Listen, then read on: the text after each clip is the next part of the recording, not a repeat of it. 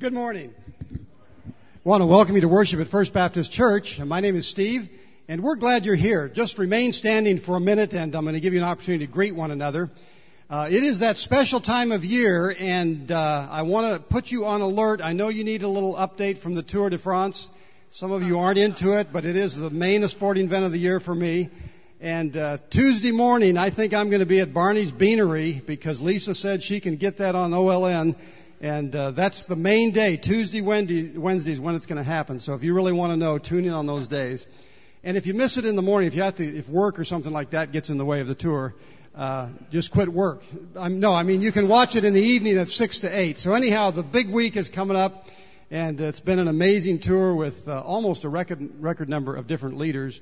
And I'm watching, but just had to update. I've restrained myself for 2 weeks and not said anything, but I got it out today. It's not hot in here, so just forget about that. Don't talk about the weather. It's cool. Think cool. We're going to have a cool service, and we're glad you're here again. I know a lot of folks are traveling today, but welcome to worship again. We really do want this to be a special day in your life. You've made a good decision. You're in church. You're starting your week with the Lord and with the Lord's people, and we want you to feel welcome. And so one way we do that is I commission all of you right now as greeters and turn and welcome a couple folks. Several years ago when we lived in the San Fernando Valley, I was going to the tax man, and I think he was in Orange or Brea somewhere that I didn't know, an area I was not familiar with. So I got my directions, took off from the San Fernando Valley, and the goal was to go down the 5, get on the 10. And I did that. And as I drove along, in fact, as I'm telling this story, I'm wondering why did I set myself up for this kind of vulnerability. But anyhow, as I was driving along, I had this creeping sensation that perhaps things weren't right. And the further I drove, the more I began to wonder, now wait a minute, am I going east or west? It must have been a cloudy day. I don't know. I was not familiar with L.A. so much at the time. And as I drove along, I really was beginning to struggle. I don't know if I went the right way or not. And finally, when I saw the Pacific Ocean, I realized I was going west when I should have been going east. Now, I confess to you, I'm a little bit directionally challenged. For some reason, when we travel overseas, I'm better. But Joyce will often say to me, well, honey, you've been there. Don't you know how to get there? And I say to her, Joyce, let me remind you that my having been there has nothing to do with whether or not I can get there again. I just don't know. I don't remember those kinds of things. And so, again, I confess to you, there are times when I'm driving and I don't know if I'm going east, west, north, south. I just don't know the direction in which I'm going. And that day I had to call, and rush over and was a little late to the tax man. Now, the problem was I needed a GPS. A global positioning system. My son recently got a car that has one of those, and we were going off to Idlewild to a bike race, and I couldn't believe it. I was just fascinated. I would crash the car if I had one of those because I spent the whole time watching. It just maps out exactly where you're going.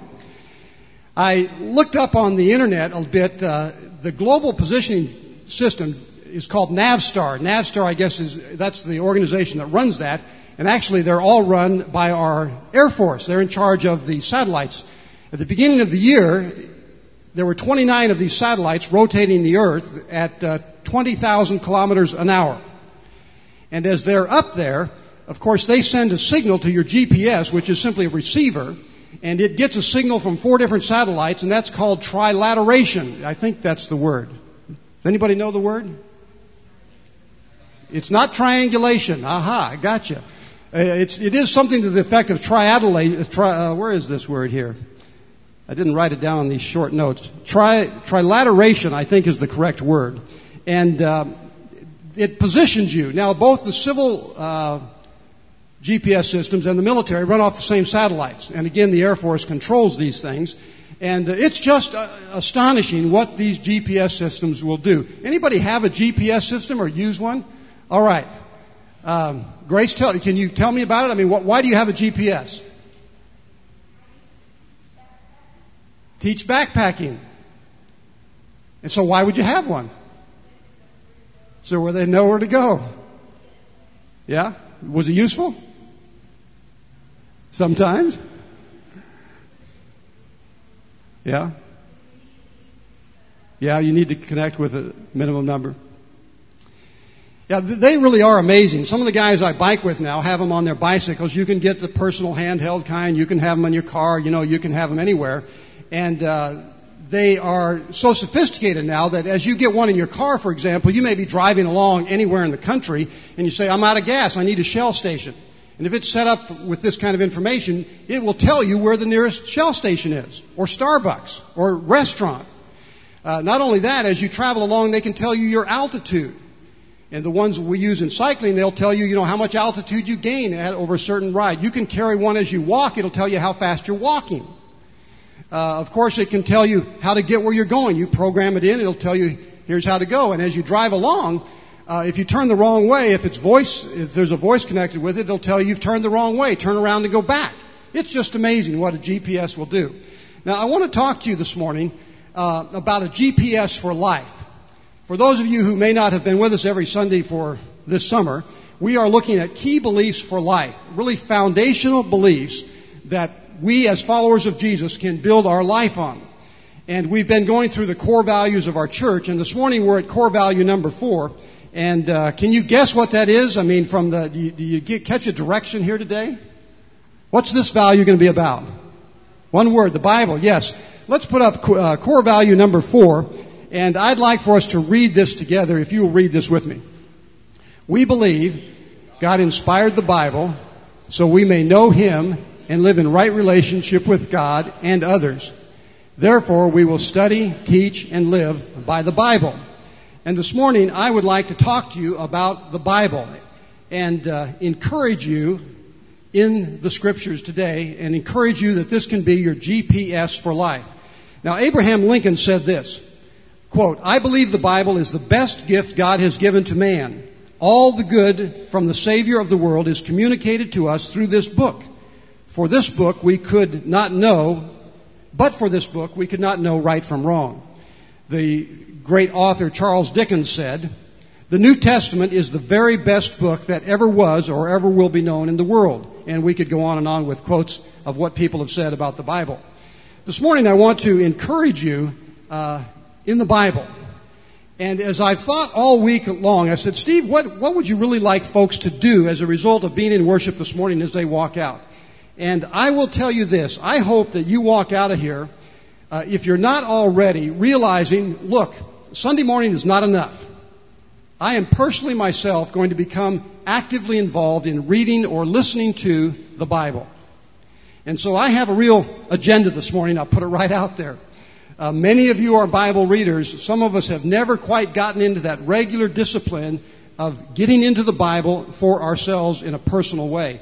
And I hope that this message motivates and inspires you to do exactly that this morning, to say, the Bible is, in a real sense, my GPS for life. So that's my agenda, okay? Now, we hear a lot these days about biblical authority, and I'm not going to go down that road too far except to say my goal is not to get you to worship the Bible today. The Bible is simply a tool God uses in our lives to draw us to Jesus Christ and to speak to us about the living God. And so this morning, again, I encourage you in the Word to be a person of the Word. Somebody said, I don't remember where I got this quote, but that people with Bibles who are falling apart usually aren't. That's good. Did you catch that? People with Bibles who are falling apart usually aren't. And I like that. So let's look this morning at some things about the GPS system for life. And if you have your worship folder, I encourage you to turn your attention there to the outline that's in it and walk through me with this. Use God's GPS to show you, first of all, where you are in life. Use it to orient you. This is a comment about location. Use it to show you where you are. Now, if I had in my car a GPS that day I was driving west on the 10 when I should have been going east, I would have easily looked down and it would have had the 10 freeway there. It would have had an arrow pointing in that direction. And if I had programmed it in, it would have said, turn around, you're going the wrong way. You're going the wrong direction. Because the GPS will show you your exact location. In fact, it's within a few feet of being accurate. It's astonishing. And of course, the military ones are dead spot on. And so there is almost no error in their ability to show you where you are. Now, actually, I think the Scripture does that for us as well. The Bible can help you know where you are in life. It can orient you in life. And that's one of the things it can do for us. Let's read from Psalm 119. We're going to put up a couple of verses this morning. It might be kind of interesting today for you to, we use all this technology and we don't actually pick up our Bible sometimes. By the way, you can get a lot of free versions of the Bible downloaded to your computer. I encourage you to do that. In your pew is a Bible. Why don't you take it out? Let me see it. Look around, David. It's like a Pentecostal church, isn't it? Everybody waving their Bible. Wow. Turn to Psalm 119. You just crack it open in the middle and you might end up there. Look what Dave's got here. That's your Bible. What version you got there, Dave? CEV you can download these things and he's got it on his PDA. We want to look at Psalm 119. We're going to end up on verse 33, 34. This is on page, in the Pew Bible, 567, page 567. Psalm 119 is an interesting psalm. It's the longest psalm of the Bible, 176 verses. We can just read through it today, right? We'd be here a while. It's actually a song about the Bible, and I think I'm correct in saying every single verse in Psalm 119, every verse, the 176 verses, every verse but one talks about the Bible. It uses 8 or 9 different expressions, the law, the word. There are different words it uses, but the psalm is about the Bible and what the Bible means to us, or God's Scripture. And it's a fascinating psalm. If you like poetry, it's a psalm that has 22 stanzas. Each stanza has 8 verses. And the stanzas are built around the Hebrew alphabet. And there are 22 letters in the Hebrew alphabet. So if you're looking at Psalm 119, and unfortunately this Bible doesn't indicate that. Some scriptures actually put the Hebrew letter there, which is helpful. But, for example, verse 1, you'd have an aleph. And in the Hebrew, every line, there are 8 lines in the first stanza. Every line begins with what letter? Aleph. And then when you go to the second stanza, which would be Beth, they all begin with Beth. And it goes that way for 22 different letters. And so it flows through the Hebrew alphabet. I just find that fascinating. And it's all about the Word of God. Now, in Psalm 119, we're looking at kind of a section 33 and following, although you could choose about any section. Let's read verse 34, and we'll put it up on the screen and read this together. Give me understanding that I may keep your law and observe it with my whole heart. I want to focus on that, give me understanding, and the word for Scripture here in this phrase or sentence is the word law. Give me understanding. What the psalmist is asking for here from God through the Scripture is not simply a mental capacity, but also the emotional will of the heart to do what Scripture says. One rabbi, in talking about this Scripture and similar ones, said to combine understanding and wisdom is like thinking of bread and a fine meal. And now some of us are not in the habit of bread at meals, but if you are in that tradition, then if you just had bread, you'd say this meal is not complete. And if you just had a savory dish there, you'd say, where's my bread? Because I want to eat the bread and the dish together. And that's the way wisdom and understanding are supposed to work. And the psalmist is praying to God here, give me understanding, O Lord. Understanding, both wisdom and understanding combined, is like bread and a savory dish. Now, we're also going to look at another passage. And so you kind of keep your finger in Psalm 119 and 2 Timothy chapter 3. Flip over in the back of your Bible to page 213. And I'm going to ask somebody we're going to put that on the screen, but who would be willing to stand up and read loudly?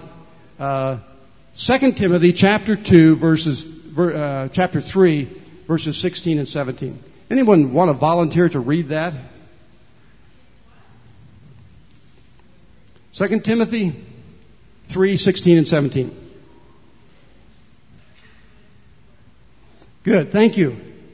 All Scripture is God-breathed. Now this passage, of course, is taken from Paul's writing to the young preacher named Timothy. Now Timothy already knew these things. He had lived and traveled with Paul. Paul had mentored him along the way. But as Paul is growing older, he wants to leave in writing something fixed, not only for Timothy, but for us as well. And God moves on Paul, and Paul writes this about the Scripture. And this teaches us at least 2 things. First of all, This book is valuable because where does it come from? God. All Scripture is God-breathed, so the source is God. That makes it valuable. But you might have something valuable from God that you say, well, it belongs at the Smithsonian. We're going to look at it, we're going to revere it, but it's not really very useful. There are a lot of artifacts around this world that we no longer use, that we preserve. They have value, but they're not useful. But Paul says to Timothy, Scripture is not only from God, but it's useful. And then he lists 4 reasons why it is useful. And you could preach a series on each of these words, but he talks about the 4 reasons why Scripture is useful. And he says that Scripture is useful for teaching, rebuking, correcting, and training in righteousness. Now, some have said that teaching and rebuking are sort of the intellectual side, and correcting and training are the experiential. In other words, it has intellectual value and practical value. I don't know if that's a fair division or not, but the point is that Scripture has its value in our life to help us as a follower of Jesus, to help us along the way. It orients us. And so as we think about our GPS for life, it helps us know where we are. It orients us. It helps us know where we are. Now, before I move off this idea of location, remember as we've talked about our values, you may have come into worship today, and I appreciated Elena's prayer. She talked about some of us are here that are struggling with relationships. We may be lonely. You may feel, as they say, lower than a snake's belly this morning. You may be down and out. What does Scripture do for you? Well, remember a few weeks ago we talked about value number 1 and the first words of Scripture. In the beginning, who? What? God created. And so Scripture draws us up to God. And as we've gone through those chapters, what is the crowning act of God's creation? Chapters 1 and 2 of Genesis.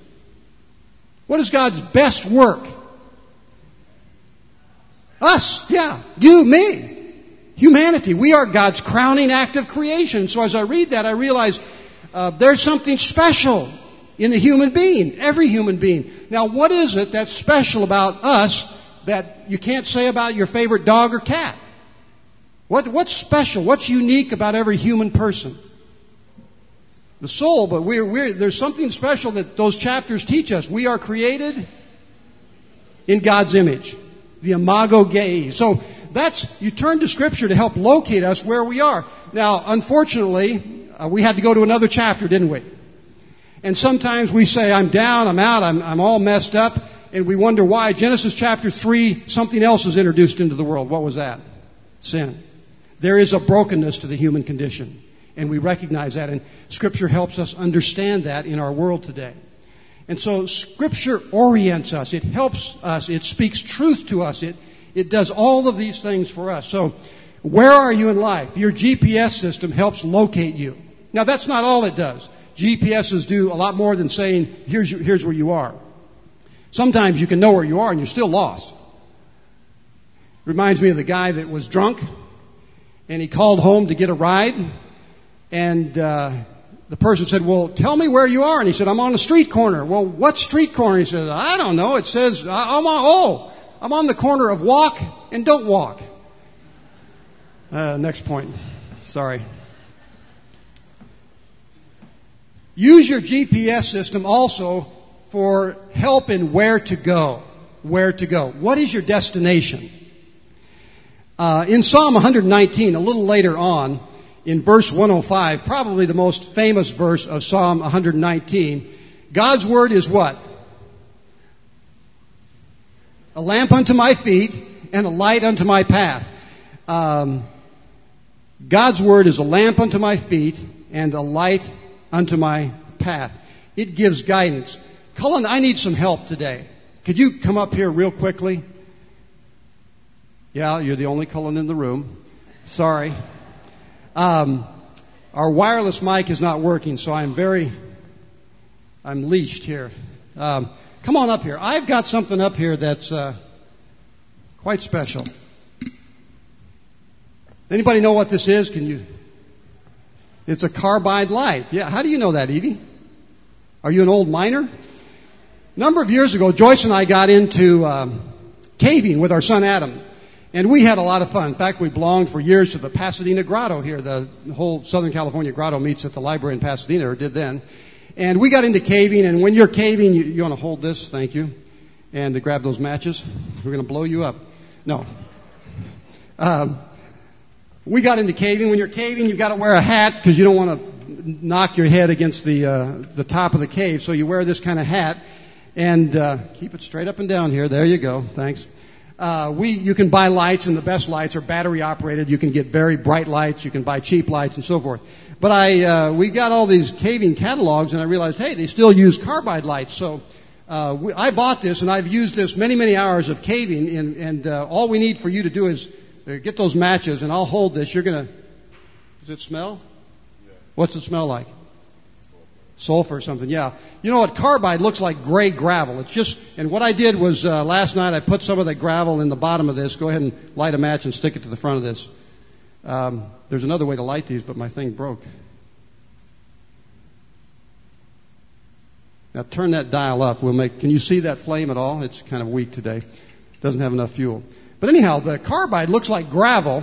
And just looks exactly like a rock. And you put these pieces of rock in there, and you put water in the top half of that tank, and by this lever, it drips down into the carbide, forms gas, and it burns. They do stink, but they work marvelously well, and they don't go out so much in the wind. Why don't you fasten it right on the end here? You just put the matches down. And you can even try that on if you want. I don't know. You could bike with it at dark, right? Anyhow, we'd fasten that light on there. And as you go through a cave, of course, that's one way to light your way. You always want a little bit of backup, so that's just one angle. Yeah, just set it in there, and you can set it back on the stand. We'll just let it burn. How many of you have been in a cave? Did they shut out the lights? It's dark. That's as dark as it gets. I mean, if you're in a cave with no opening in sight, that's true darkness. You cannot see. You literally cannot see anything. Now, when you're in that situation, any kind of a light works great, doesn't it? The littlest of lights will help you out. Even a match, a glow stick, whatever you've got is better than nothing. It's far better than nothing because any amount of light will dispel the darkness. Of course, the more light you have, the better off. But any light will work when you're in a cave and it's very dark. Well, the scripture, the psalmist says, is like a light. It helps us see where we're going and be able to go on the path God has for us. And so it's like a light. It illuminates our way. Now, the number one light of Scripture, the number one goal of Scripture, is to help you understand that God has a plan of salvation for you and light your way into eternity through Jesus Christ. Jesus, in fact, said, I am the light of the world. And so as we read Scripture, it ought to lighten our lives as we meet Christ, and it leads us to our destination, which is salvation. I don't know about you, but in fact, I think I do know about you. Aren't stories about people meeting God just the best? I always go to Time magazine to read those stories. You laugh. This week's edition of Time magazine, there's this article, and it says, Reconciling God and Science. Genome mapper Francis Collins is an evangelical Christian. His new book says that's not a contradiction. And it's got an amazing article in here on Francis Collins. I guess he rides motorcycles. Yeah. On his helmet it says Gene, Gene, Rider. R-I-D-E-R. I don't know. That's just thrown in for free. Anyhow, in the article, here's what it says. In 2000, Bill Clinton honored Collins and his private sector competitor, Greg Venter, in the White House, crediting their complementary work, genome work, on uncovering the language in which God created life. And that's a phrase that Collins uses of his work, the language in which God created life. That statement reflected Collins' input. In 1976, during his medical residency, the serene faith, now this is the part to get, the serene faith of the mortally ill patients shocked the self-described, quote, obnoxious atheist into consulting a local minister who handed him a copy of Mere Christianity by the great Christian popular writer and Narnia creator C.S. Lewis. Struck by Lewis' nuts and bolts approach, Collins investigated faith in his own methodical method. Finally, one morning in 1976, while hiking in the Pacific Cascades, he came upon a massive frozen three-stream waterfall. To him, it recalled the Trinity. He writes, and I quote, "I knelt in the dewy grass, and as the sun rose, I surrendered to Jesus Christ." That's a great statement, isn't it? I knelt in the dewy grass, and as the sun rose, I surrendered to Jesus Christ. Reconciling his belief with his service to genetics proved easier for him than for many of his colleagues. Upon discovering the fibrosis flaw, he remembers feeling that, quote, "God had rained down on me a blessing," end of quote.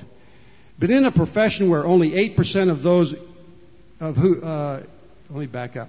But in a profession only 8% of whose elite admit to believing in God, a God who answers prayer, he found that God talk could be something of a taboo. Quote, "Bring up faith and there always is a sense of, didn't you get the memo?" Anyhow, a great story about someone who came to salvation as they searched for Jesus Christ through their research and study of the Scripture and of the influence of Christian writers. And so this morning, as you think of your GPS for life, as you read this book, it's not just to locate you in life and orient you, it is to help you find salvation through Jesus Christ our Lord. It also helps us think about our destination. I had a whole bunch of scriptures I was going to share with you this morning, but let me reference just one. As you think about life, isn't it wonderful to go to the end of the book, and especially when you're discouraged or when we've lost loved ones, and read John's writing where he says at the end of the book, "I saw a new heaven, I saw a new earth."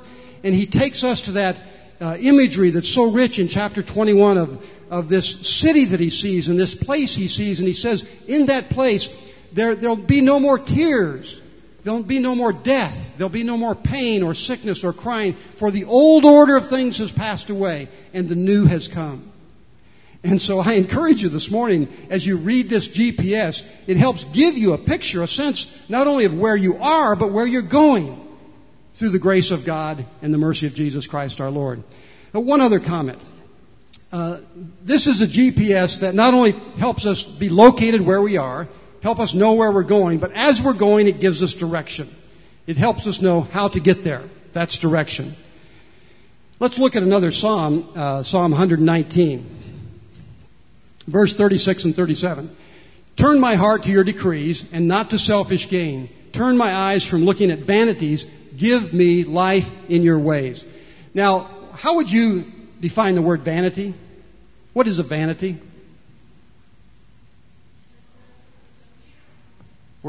It's a dresser with a mirror on it, okay? And you look in. Oh, all right. Yeah, how else? We're in big trouble if you don't know about vanity here. How do we describe vanity? Selfishness, being vain, but what else? Love of self. Proud, yeah.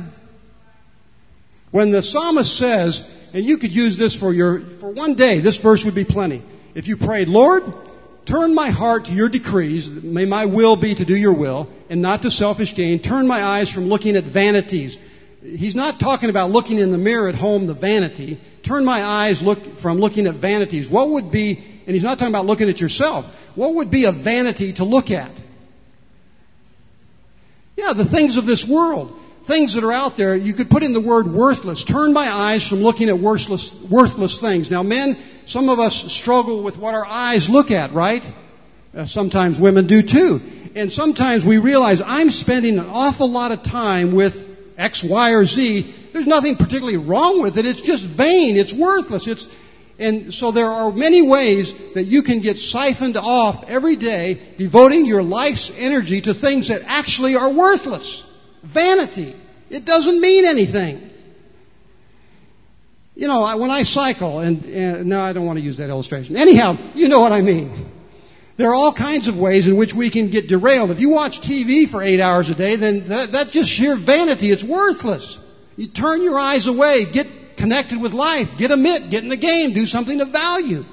And so this scripture helps us in the sense of giving us direction. In fact, one of the Proverbs says, "Don't turn to the right, don't turn to the left, go straight forward." And that's one way we can use this kind of scripture.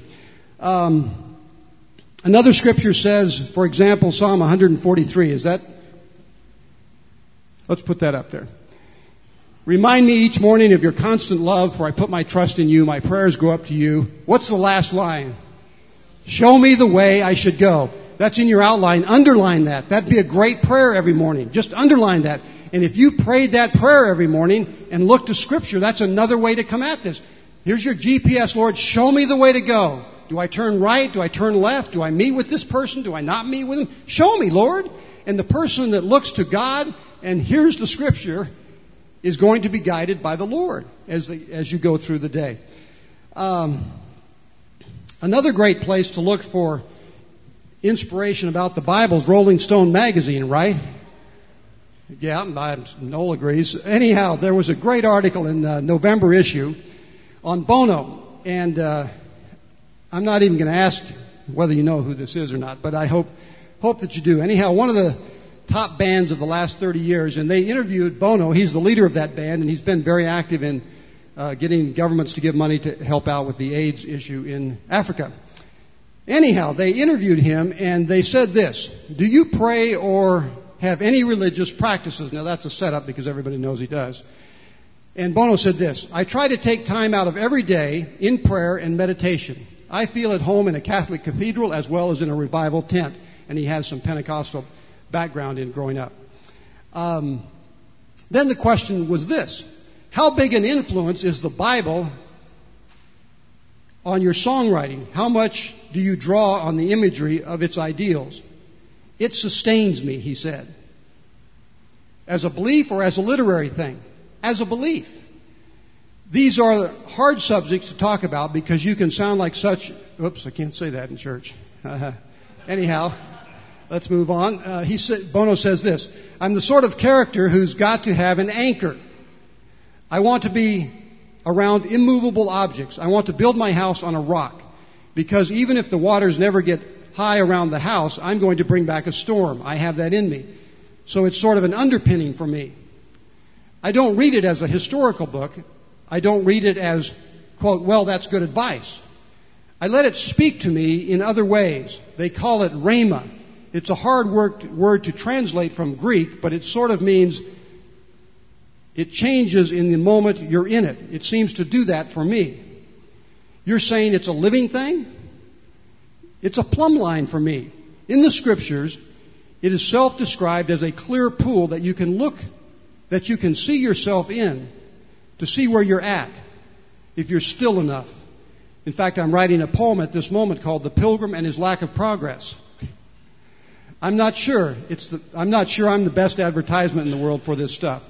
But anyhow, fascinating comments. And as Bono talked about Scripture, did you hear what he said? For me, it's an anchor.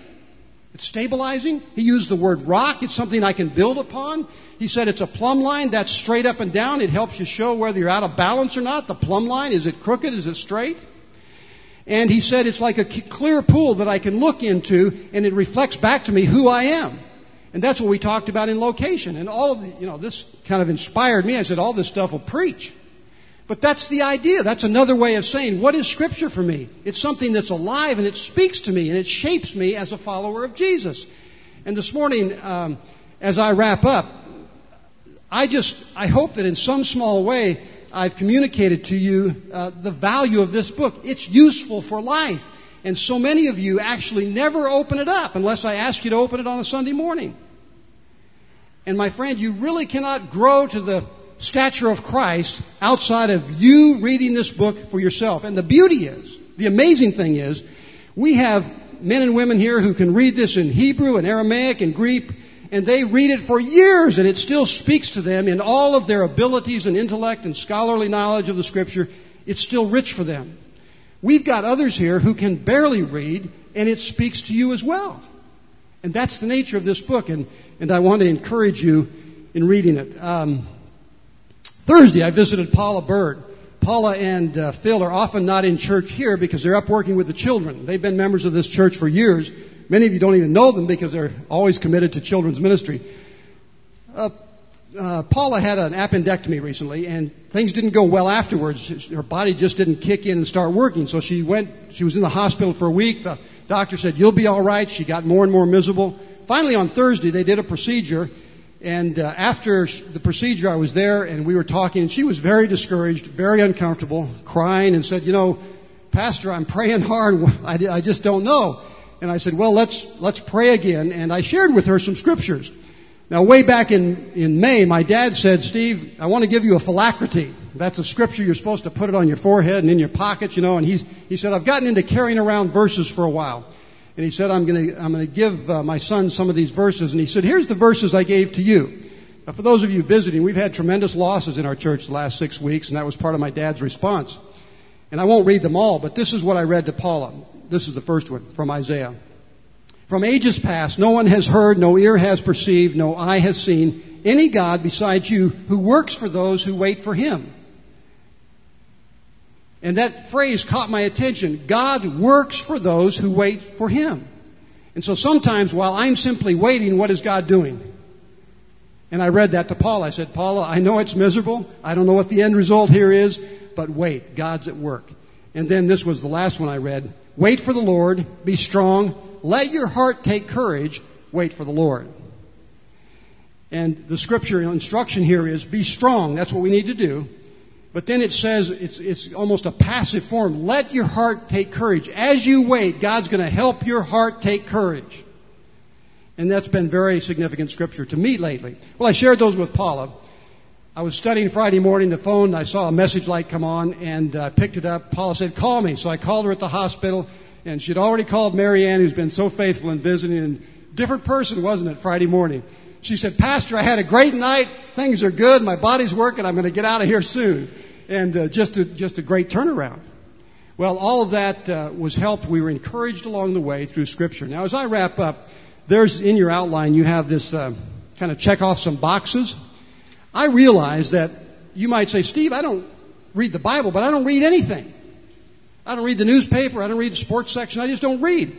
Well, that's okay. Because you can buy a cassette tape or a CD of the Scripture. You can download it on your computer. And if you're not a reader, I encourage you to get the Scripture in audio form and listen to it. Maybe as you drive to work, you listen your way through a book of the Bible. Or maybe you carve out a particular time at your computer. You listen to a book of the Bible. And furthermore, let me suggest you adopt this pattern. Take the Proverbs. What day is it? Sunday the 16th. That's right. So read the 16th chapter of Proverbs. And I'd challenge you for a year, if that's all you can do, that's great. Just read on the first day of the month, read the first chapter, and the second day of the month, read the second chapter, and you can read through Proverbs 12 times and become familiar with that section of Scripture, and there will be something valuable for you every day as you read. Or maybe you want to read the Gospel. But anyhow, I could go on, but our time is up. Thanks for listening, and I encourage you that open this book. It's an amazing book. Don't say, Pastor Steve, I'm going to start in Genesis, read through the Bible. If you haven't been a reader, pick something simple, start there, and start reading. And let this book become your GPS for life.